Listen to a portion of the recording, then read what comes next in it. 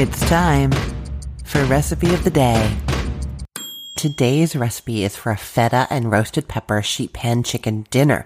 Now what this actually is the chicken, feta, and roasted red peppers cooked together on a sheet pan. Then you pull the chicken aside and you take the rest and you blend it up in a food processor, and it makes this amazing creamy sauce with no cream added, just that feta. But all those ingredients that have been cooking together, they're beautifully seasoned and wonderful. They blend all up, and then you toss them back in with the chicken, cut into little pieces, and then you can have that on pasta, on rice. You can pile it onto a baguette and have like a beautiful hot creamy sandwich, any of those things. Super easy. It's mostly happening in the oven without you needing to do very much at all. My favorite kind of weeknight dinner. Okay, let's talk about this recipe. So we're using boneless, skinless chicken thighs because they're just so nice and juicy. But if you wanted to use boneless, skinless chicken breasts, it will work just as well. I just wouldn't put the chicken in for the full time. They don't need quite as long as the chicken thighs, probably more like 30 minutes instead of the 40. You would do the other ingredients for the full 40 minutes that they're baking, but you would just add the chicken breast 10 minutes into that.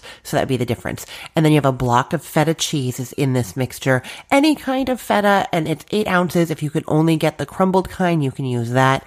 I like the sheep's milk or sheep and cow milk feta just because the strength of the flavor doesn't get as diminished when you add all the other ingredients, but whichever kind of feta you like or have is great. There's also onions and garlic, and then the roasted red peppers. These are the jarred roasted red peppers. You'll find them in the aisle with the pickles and the olives and those sorts of things. I like the ones that are just packed in water, maybe some salt and citric acid, no sugar, nothing sweet, and there's no oil. When you actually pull the peppers out, you'll see there's like 2, maybe 3 whole red peppers in that jar.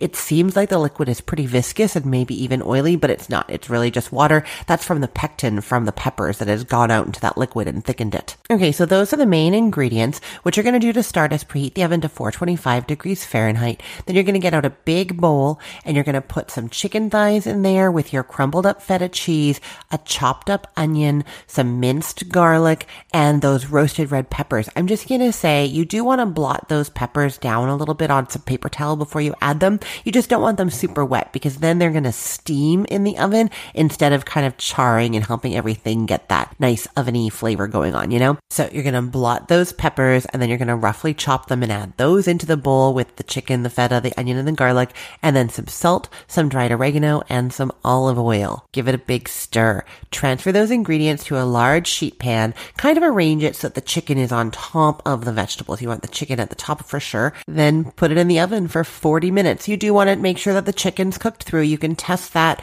with an instant read thermometer. You want it to be at 165 degrees Fahrenheit, or you can cut into one and have a look. Make sure it's not pink and that any juices coming out are running clear. So then remove the pan from the oven, transfer the chicken to a cutting board, cut it into bite-sized pieces, and then take everything else and transfer that into a food processor, or if you've got a powerful blender, that'll work too. Mine's a Blendtec. It can do anything. Then you just pulse it a few times until it's smooth, then pour it over that chicken, give it a stir, and then you're going to serve that on pasta, on rice, on a baguette. Possibilities are endless. It's going to be delicious. I will say, one more thing. If you don't want to process it in the blender, you're just in a hurry, can't be bothered, whatever, you can just eat it like it is. Just spoon all of that chopped up chicken and the veggies and everything onto some rice and you are ready to go. Okay, I will put the link to this recipe in the show notes for this podcast episode, or you can head to cookthestory.com/ROTD and get it there. And I want to tell you about these little cooking courses that I've developed, mini cooking courses. They are available by email for free. And basically it's just an email a day for 5 to 7 days that really help you perfect one aspect of cooking. Really quick, really easy, really informative. I know you're going to love them. You can go to cookthestory.com/courses to get them there. You can sign up for one or you can sign up for all of them. I can't wait to see you there.